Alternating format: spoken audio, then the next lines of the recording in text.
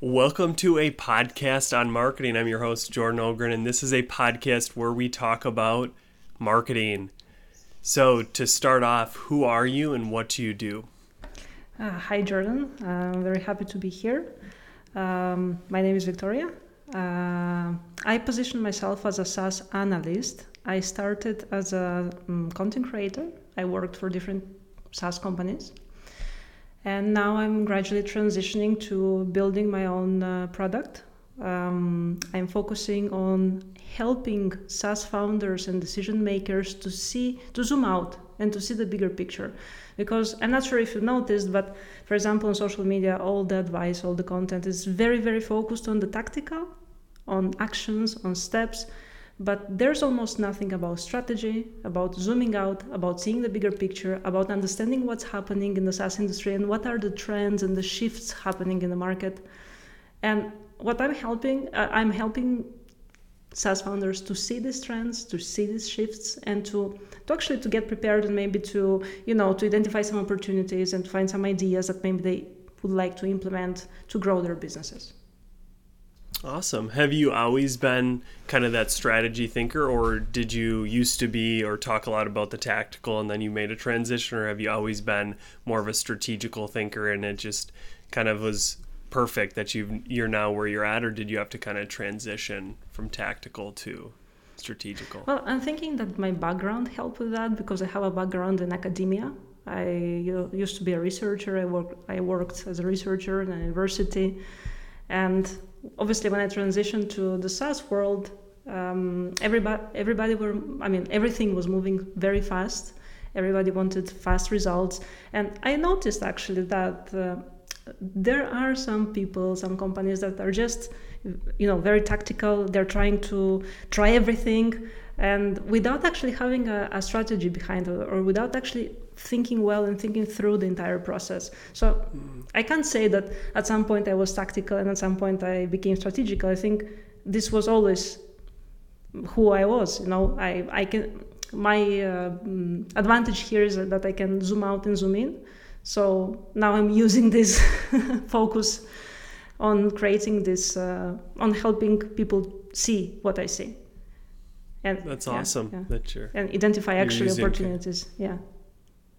Yeah, you're using, as you kind of said, your background, you're using kind of a skill or just something that you maybe inherently have the ability to do, helping others who maybe are focused on different aspects or have different skills. That's cool.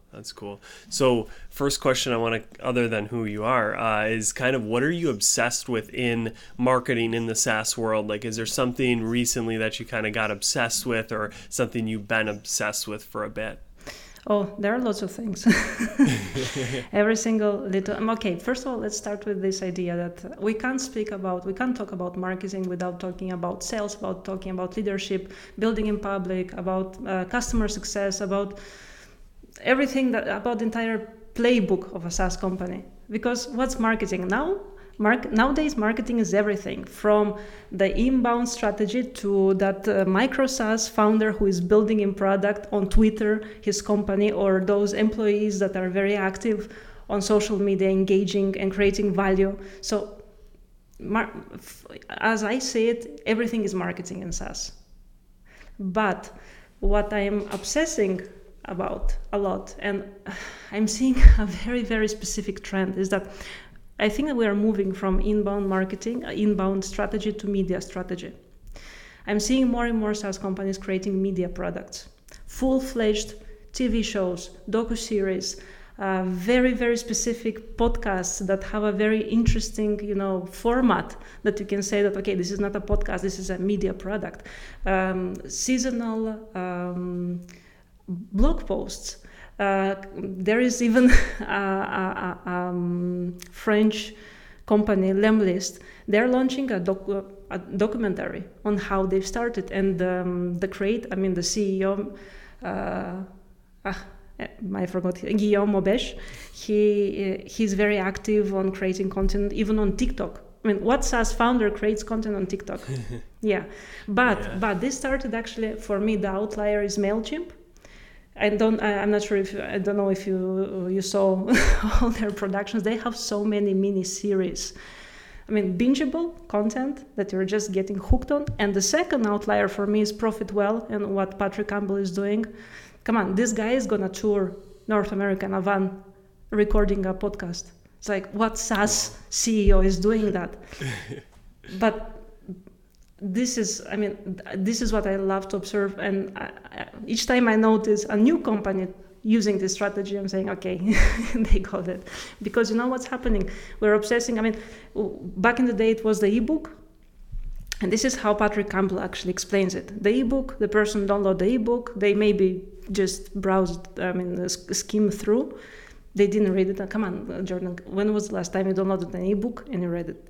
It's let's be honest. Yeah, years, if ever. Yeah, but creating consistent media products, consistent shows, consistent episodes, it creates consistent touch points between your brand and your audience, and that's a new way of seeing promotion and marketing. So yeah, that's my answer.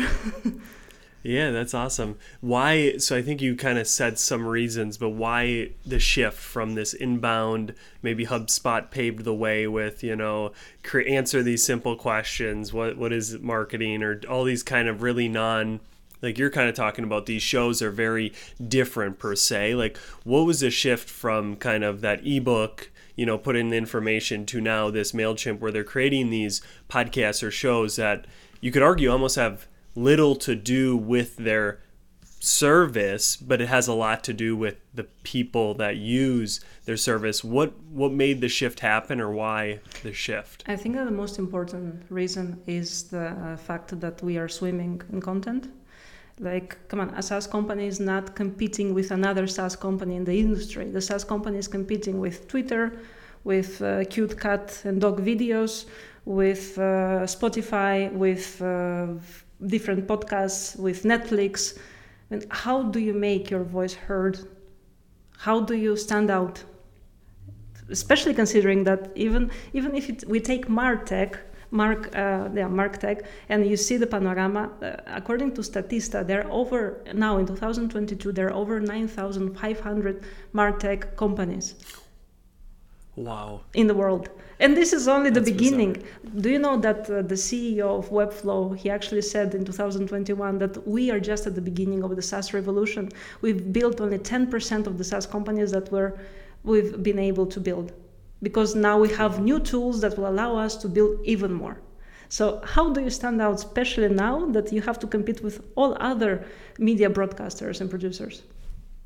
You have to become bingeable, you have to become interesting, you have to become entertained. You have to entertain your audience, first of all. This is entertainment is also a value that companies start to realize that they have to offer. So yeah, I think that's why this shift is happening right now. Yeah, so to just kind of reiterate, it's, so much content, so many companies that you can't just do the typical old playbook of these ebooks on kind of standard topics or just very basic level fundamental things. You have to go deeper. Do you think that starts, or do you think that begins with deeply understanding the customer? I think like MailChimp or ProfitWell, they have a really clear, defined persona, whatever you want to call it, of, okay, this person obviously likes our product, but what else do they like? And I use this example in a different podcast, but it's like someone who makes nail polish. It's like creating content for moms. It's like, wait a second, you don't really have, you're not selling any course for motherhood or anything like that, but you understand that your audience who uses your product most likely needs to learn how to be a better mother or how to deal with children. Where do you start when you're like, okay, I get it, Victoria, I don't want to do ebooks anymore. I want to start doing this different content. What do I need to do, or what things kind of need to be checked off for me to actually make something that then my audience likes? Because obviously MailChimp and these examples you use are doing it well. I'm guessing there's obviously examples of people doing different stuff, but it's too different or it just doesn't resonate. What are some of those checklists or things that I have to do to make the shift successfully? Okay, I think this is a very broad question, but this made me think about another trend that is happening nowadays. B2B buyers, they want to have B2C experiences, because these B2B buyers are exposed to other B2C companies, and they are B2C users of other companies. But when they are in their position at the company, they also want to have these experiences. They also want to be I mean, and I'm as I said, marketing is not only about one specific thing. It's part of an ecosystem. And now let's think about these product-led companies. Back in the day, and this is an example I'm giving from the events industry because it's an industry I know well. Why Hopin? Do you know Hopin? Hopin, in 2 years, they grew from 0 to a 8 billion valuation. 2 years. 2 years since this guy, Johnny Beauregard, he created the first code for the platform, and he says that he's the worst coder. I mean, he created just something just to have it because it's something he wanted as a customer, so he created it. And in 2 years, they reached 8 billion valuation. Before Hopin, a big part of the event industry technology were sales-led. You didn't have any transparency, any pricing transparency. You couldn't see how much an event costs. You always had to call a sales rep. And also you had to go through demos, lots of calls, meetings. And I understand, I don't believe that sales-led companies will die yet. I don't think that. But what I'm saying is that people want things to be simple and easy to understand and transparent. Transparency became a huge plus. So I believe that on the background of all these sales-led companies, Hopin, and other little companies that popped up because of the pandemic, they started to have so much success. And obviously, then they combined the sales-led model with the product-led growth. But yeah, what I was saying is that they're offering a B2C experience to their B2B buyers. A customer, an employee in a company, you say, okay, let me give it a try. Actually, Hopin is offering a free plan. This never happened. It's like only 2 or 3 companies in the events industry are offering a free plan. This is new. This happened in the last 2 years. So somebody from a company says, let me try this platform. I have to make an event. Let's see what it is all about. The person uses the platform. They run an event of 100 attendees. They like the platform. They talk with their teams, with their managers, and they're saying, hey, maybe we should go for the enterprise model because it is good. The job is done. It helped us do the job. So yeah, it's this. It's using B2C experiences for B2B buyers. And also in the context of marketing and content, talk to people as they are humans. I think that it doesn't matter that there is the manager Tom who lives in the suburbs and the typical buyer personas and he has 2 kids. Like, okay, what this has to do with how we are going to build the messaging around this person? Just treat a person, as a B2C. So yeah, I think somehow these two are related. I still don't have the 100%. I didn't nail yet the argument, but my intuition tells me that there is some connection between creating great marketing content and the B2C experiences. Yeah, I would definitely agree with that. And I wonder if it's just based off the fact that we're doing more B2C with like online and Amazon, and you're just like, I'm always buying stuff. So as like then when I'm in a business where maybe back then they did buy stuff, B2C, but it was different. You were going to stores. It was more of that manual, hey, can I see this, or whatever, where now it's like Warby Parker, I want to put the glasses on. Like I want things to be like you were talking about Hopin. I want to try it on freemium model. Where a lot of them, they make you jump through hoops. You have to talk to a salesperson and all that. So I do think that's super key is B2C. If you're B2B, making it more B2C. But really, the point is just doing it human to human. It's just trying to be as human as you can rather than hiding behind a logo, having your employees post on social media, all those kind of things that we see companies doing well. I think that kind of answers it with the MailChimps and how they're doing it profit well. How they do it is a really starting to adapt that, right, as, hey, we're B2B, but we need to act as though we're B2C. So I think that was some good points.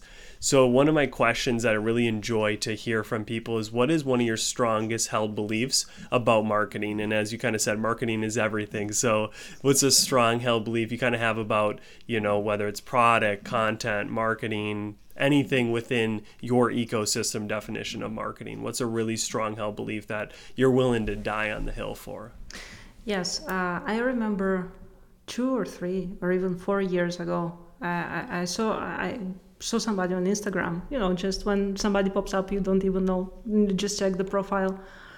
And in his profile, he had so many followers, like 100K or something. And he was saying, he wrote something like, I'm convincing people to buy shit they don't need. In terms of, and he was a marketer, And this made me realize that I'm strongly against this approach. I believe that the role of marketing is to identify the people who have needs and to connect these people with the solutions that will make their life easier. I don't see marketing as something bad, as something, that we are all in the marketing to sell. I see as a way of connecting the need with a solution, of connecting a human with a solution that exists already. But because of all this noise, because of all this content, this person doesn't see an easy solution to a problem they may have. Yeah. So it's going from like an evil way that like admin and marketers used to maybe look like or act like, to more of this good where you're actually, and obviously just like came to my mind is, as you defined it, it's people who need it. So like if you're selling something people don't need, then you're gonna feel evil. You're gonna have to do, because nobody wants it per se. But if you have the market, that you're creating a product or you're creating a service that actually people need, then it's much easier, because really you're just helping them rather than kind of like the person said, right? You're just selling stuff to people that they don't need. So I really like that kind of shift in the mindset, because marketing can at times feel kind of slimy, like, I don't want to, write this sales copy. But if you really believe like, hey, this is going to help that person and they need this, I think it changes from like, I'm a helper, I'm somebody sending a life raft out to somebody because they're drowning in whatever it is, like Notion. They can't keep up with their workflow or whatever that is, but I can bring this to them to help them. And also finding those people, I think, is key as well, which is kind of like the content you're talking about, is you can create content rather than an ebook that draws in people, more touch points, and you can start to have those conversations of how your product or even your way of thinking, kind of like category defining more or less your point of view, can actually help them. They may not need your product. They could probably get there without it, but like if they want to. That's really good. I enjoy that you brought up, one of my other questions is, what do you disagree with a lot of other marketers on? And you kind of answered that in yours. Is there anything else that you hear people posting online, and maybe you talked about at the start, the tactical content, but you hear people posting, you're like, I kind of rage against that. I think that bad advice, or I just really disagree with a lot of people on X. Is there anything that comes to mind for you that you heavily disagree with marketers or just business people in general on? Well, I don't think I ever have. I don't think I ever had this feeling, of strong disagreement, because after all, everybody has their own playbook, and every single tactic may work in the right context, in the right company, but there is something I still can't, I still don't have strong arguments for it, but I'm seeing that we are moving towards that. I appreciate that, I like that, and I know that this will shift a lot how we do marketing and everything related to privacy and Google Analytics, especially here in the European Union. You've seen the news, even Meta is threatening that they're gonna pull off Facebook and Instagram, but I'm seeing more and more companies, for example, more and more privacy software like Use Phantom, like Simple Analytics, that are replacing Google Analytics, respecting the privacy of the visitors, of the website visitors. Obviously, this won't help you do remarketing, won't help you do lots of things that marketers are doing today. And I'm still not sure how this will impact marketing, but I have a feeling that this comes from a good place. And I'm all for protecting the privacy of users, protecting the data, and not be completely evil that we don't care about the data, we can use it, sell it, do whatever we want. No, I think that we have to play fair and made the best product win, or made the best content win, something like that. Yeah. No, I agree with that. I think there is, and that kind of goes just back to the evil versus good shift, right? Where and I want to have people's names, I want to spy on them, quote unquote, where now it's like, hey, we'll create, as you're saying, we'll create our product, we'll create our content, and if it's better than the other person's or different enough, will bring people rather than having to do things that you know, have to stop on the way home at the church and kind of repent of your sins because it's like, oh, that felt kind of ucky that I did at work today. I feel that as well as I've worked. I've kind of started to see the older tier kind of have less care of the privacy of some things that you're kind of talking about that I would say resemble good marketers in the sense of like evil versus bad versus good. There's a shift, right, in like ways that they're starting to move towards that. And I think that's really cool. I do think at times it's almost like there's almost like an early mover's disadvantage when you do that, in the sense of like you're giving things up, but it's better than, you know, these other people who are still harvesting data or all these other ways that it's like, okay, they're winning still, but because I'm making this good decision today, I'm hoping down the line it works out. Or how do you think about that? Or do you not see kind of a disadvantage by taking up some of these safer, better practices?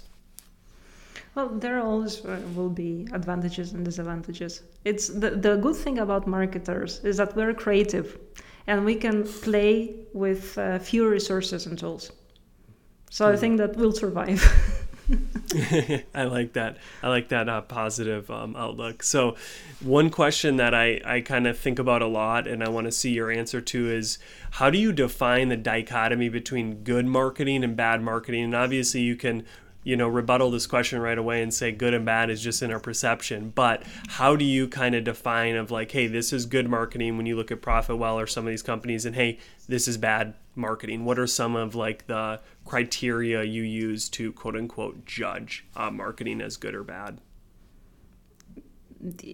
There are moments when you see a content or an ad or a strategy and you realize that marketers actually don't care about the users. They just did that because they had to do that.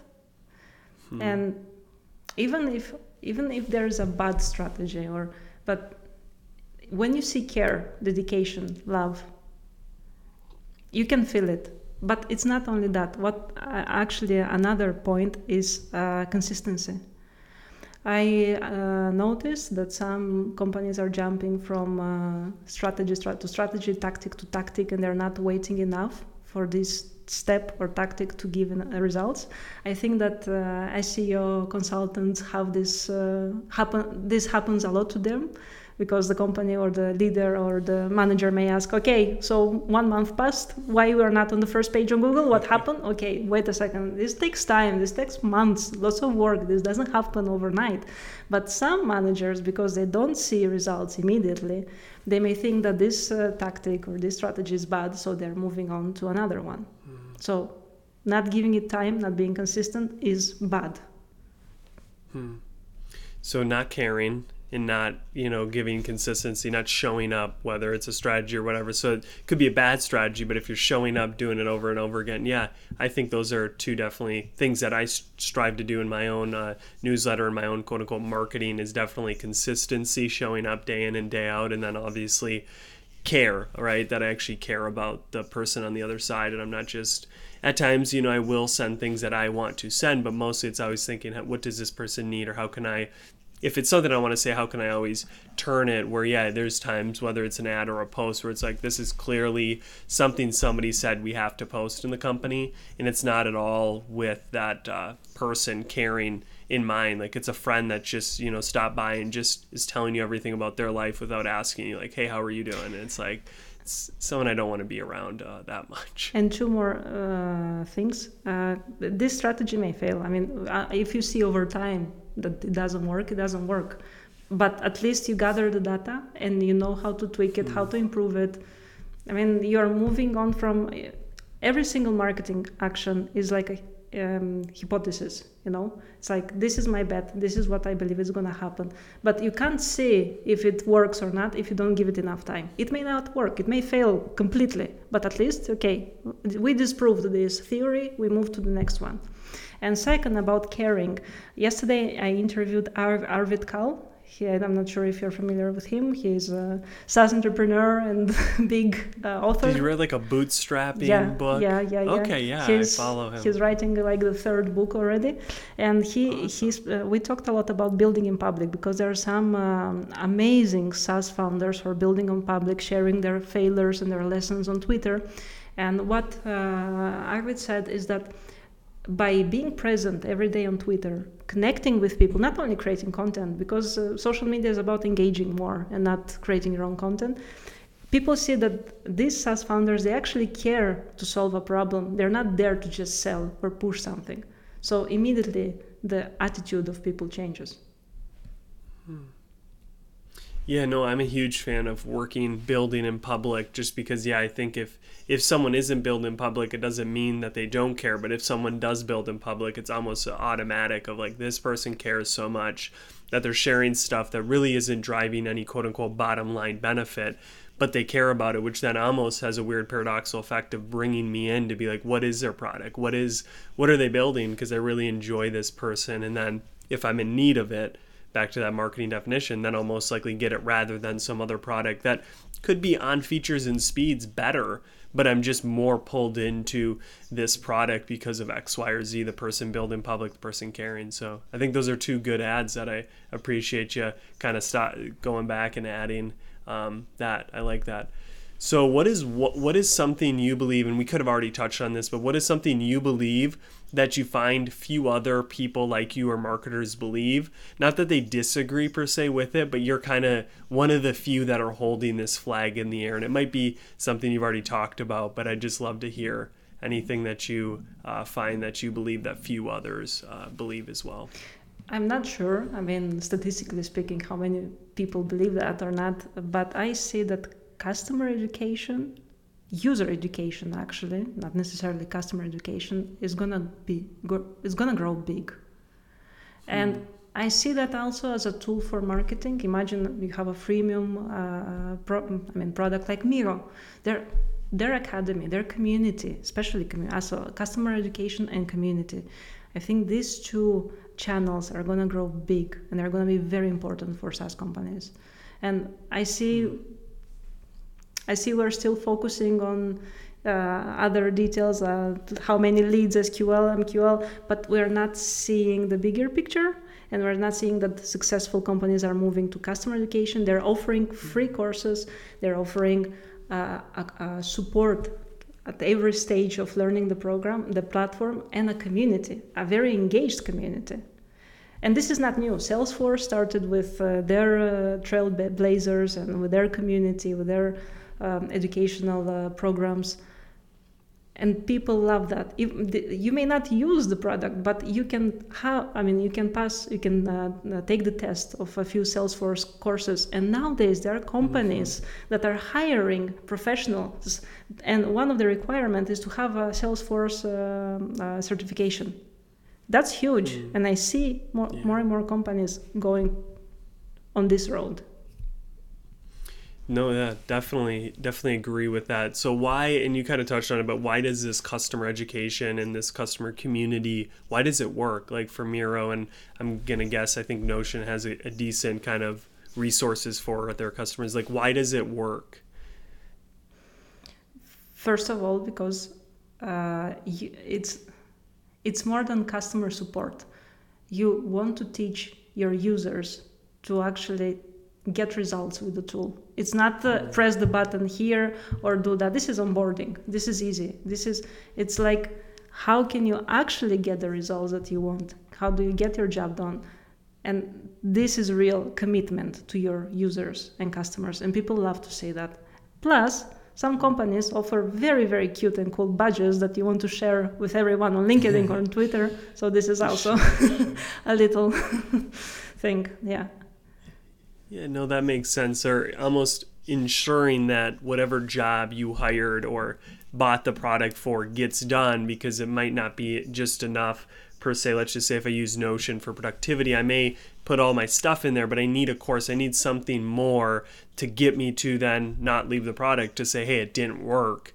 But then you can use these customer educations, these communities, to kind of ensure that they get the job done that they use it for, which then obviously will increase staying with that product and then sharing it with others because, hey, I'm doing what it, promised, in the sense of it promised I would do X, maybe without the product. And I like how you said with the support or that stuff, that's more kind of table stakes. That's, you do that in onboarding, what buttons to press, where to go. This is that second level, 201, 301 of, hey, you got the product. Here's how you get more out of it. do the job you hired it for and maybe do some other jobs you didn't even know you could maybe do with it. Do you see that as being accurate, or is that quote unquote off, or like is it? No, How would you maybe? I wanted to just to share an example to make this clear. Let's take Miro. Miro is providing a visual collaboration tool, and they're collaborating with facilitators, with trainers, and they're offering classes and courses for these people, for them to actually design a successful training. It's not how to use the board, how to put the sticker, but actually how to structure your training in such a way that your clients will understand or will have moments of revelation. So it's going beyond the product. Yeah. Just like a tiny example, because obviously there are some products that are very technical, and you really have to take your time to learn how they work. And onboarding alone won't do nothing. I mean, won't do anything. You need to do a class to understand how it works. Yeah, no, that's a great example with Miro. Another example that comes to my mind is Teachable, which does courses. And I think like anything where you're doing something where it's almost like there's a lot of skill without the product that is required. You need to then have things within the product or on the website that you can educate to say, hey, this is how you build a successful course. Because if you just buy our product, throw some, crappy course up there, you're going to be angry because it's not going to do anything. It's not going to help your, students or whichever, and it's not going to sell well. Where then they build courses and things around, hey, how do you, 5 steps to building an effective course, and they take you through how to build it, which is like, okay, that's kind of the product, but kind of not, which is just that Miro example of, hey, if I'm using it for whatever I'm using it for, how can I better create my presentation, my workshop, or whichever, which then will help my students or my audience better, which technically they could argue, hey, that's not, our product is just the software. We don't need to teach them. But then as I see churn happens then because I don't get my desired result, which then I'm like, I'm not going to pay for something that doesn't work. Where really I just needed some more learning to get better or to do what I hired it to do, because as I was saying, the software might just be insufficient to totally deliver. Unless I'm an expert at courses, then obviously the software is enough for me to then take my expertise to courses on there. But that just sparked my mind as I've kind of done some courses with Teachable, and I found their kind of learning to be, but I never put in terms as you've kind of done here of education and of that, and community as well. And what you're saying, that some may say that I'm just creating a SaaS product and that's it. This is a huge misunderstanding, because SaaS companies are building the infrastructure of internet. This is how I say it. And these companies are not just creating SaaS products, they're creating new ways of doing things. Like, think about the controversy that Calendly sparked. Who sends the link to whom, and who has the upper hand, or think about, the classical example is our beloved HubSpot with creating the inbound methodology, which back in the day was extremely successful. Successful SaaS companies are creating first ecosystems with different stakeholders around them, and second, new ways of doing things. They're coining new terms, new methodologies, and you have to teach people how to do these new things in these new ways that the SaaS company is offering. So how do you do that? I love that. They're paving, a new way, because note-taking or some of these simple things, it's just more or less a new way to do it, and you need to educate people on that. I think that's a great way to kind of end that segment. I always end the podcast with 2 questions. Obviously, I'm early in the podcast, so it may change, so don't take my word for it. But I have 2 questions. One is going to be obviously about marketing, about all the stuff we're talking about, and one's going to be a little bit off to kind of end the show. So the first question is, what is one thing you've changed your mind on in regards to marketing in the past 1 to 2 years? So for me, I believe putting out tons of content, the Gary Vee model was the way. Now I believe let's focus more on quality, on making things people actually want. What is something that you're like, hey, I think differently about it for the better in the past 1 to 2 years? Yeah, back in the day, I had strong opinions about this. Companies should do that or should do this. And now I realize that everything works, or everything can fail. It depends on the strategy, it depends on the company, it depends on the person who is applying this strategy. And each time I see somebody writing something like try this or try this, I'm saying, this may work for somebody and this may not work for other person. So what I realized is that we are often taking things out of context, especially marketing tactics, and do that or do that, and we're not aligning this tactic with, okay, what's the profile of the company, what's the profile of the team, what are the goals, how we can adapt this to this specific company. So what I realized is that there is no truth, and there is no, there is nothing solid in terms of everything may fail, everything can work. Mm-hmm. It's just you use your filter to understand what to pick from this huge library of tools. Yeah, it makes me think of dieting, or like there's no really one hack. Like obviously there's people that say don't eat meat. There's people who are carnivores and it works really well. So like it's similar to like understanding the profile of you, exactly. Like how am I? What are, people have like blood types for certain foods or whatever. So understand the company and then applying it. So I think I'm also in that same boat where I used to believe content's the only way, where now I'm like, wait, some companies, maybe like very limited content is actually a good strategy, which is kind of evolution or maturing in kind of the thinking, at least how I take it. That's a good one, Victoria. So the last question, and this is one I find super fun to see what you answer to, is what is 1 to 2 things outside of business and marketing that you do that actually improves your ability to do marketing or business? Okay, for reading. I have a huge curiosity. And I just pick a subject and I try to read everything. Like I was interested in psychology, then I was interested in art, then I was interested in now in economy, because officially we don't have a good financial training, And actually you realize that you can apply things from different areas to marketing. And I'm going to end that with a theory I like very much. A theory that I read from Jamie Mustard, The Iconist. This is how is the book called. It's called The Block Theory. And he's giving examples from art. Like take two painters, Van Gogh and Gauguin. They both painted in the same period. They're both great post-impressionists. They even lived together. They were friends. And Gauguin is considered like the most important post-impressionist painter, but people are remembering Van Gogh and not Gauguin. Why is this happening? Because if you look at the paintings of Van Gogh, there is always a central piece. When you look at the paintings of Gauguin, there are so many things that are happening. There's so many plans, so many people. You have to really force yourself to understand what's happening. So this is how our brain works. And why it's called the block theory is that kids are attracted to blocks, to big objects, to big toys, because they are mesmerized by this. And when we become adults, we are complicating the way we transmit information and receive information, but we're still wired to like big things, central things. So that's actually a beautiful theory that you can apply to marketing, how to become memorable, how to use very few big things in design, for example, or in your messaging to be memorable. And the most important about the block theory is to repeat it all the time.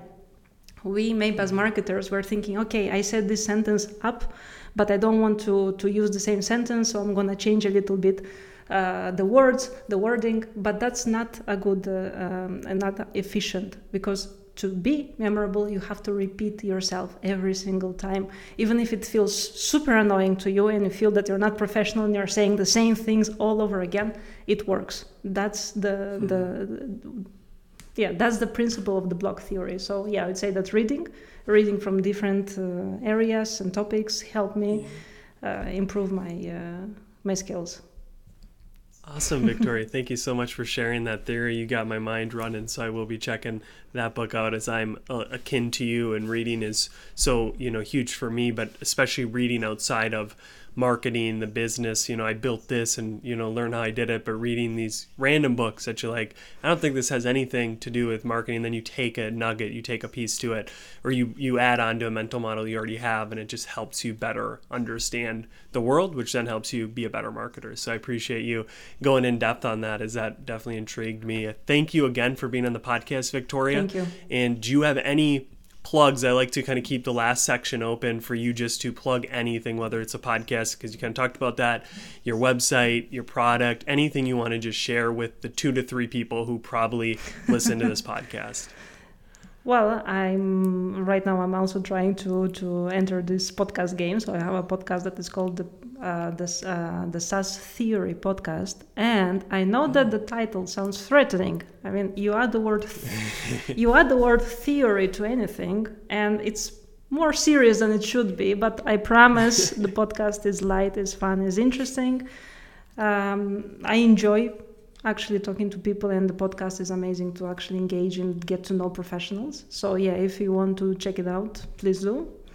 And yeah, that's my only ad for this Perfect. podcast. Perfect. Well, you can definitely find Victoria on LinkedIn and probably some other social media websites if you want to kind of see her content, as she does share stuff from the podcast and other insights, case studies, a few that you've shared that I've really bookmarked just because they're so extensive that I'm like, I need to fully kind of sit down to read it and dive into it. So definitely check her out. Thank you again for being on the podcast. It was a pleasure. Thank you very much. The pleasure was mine.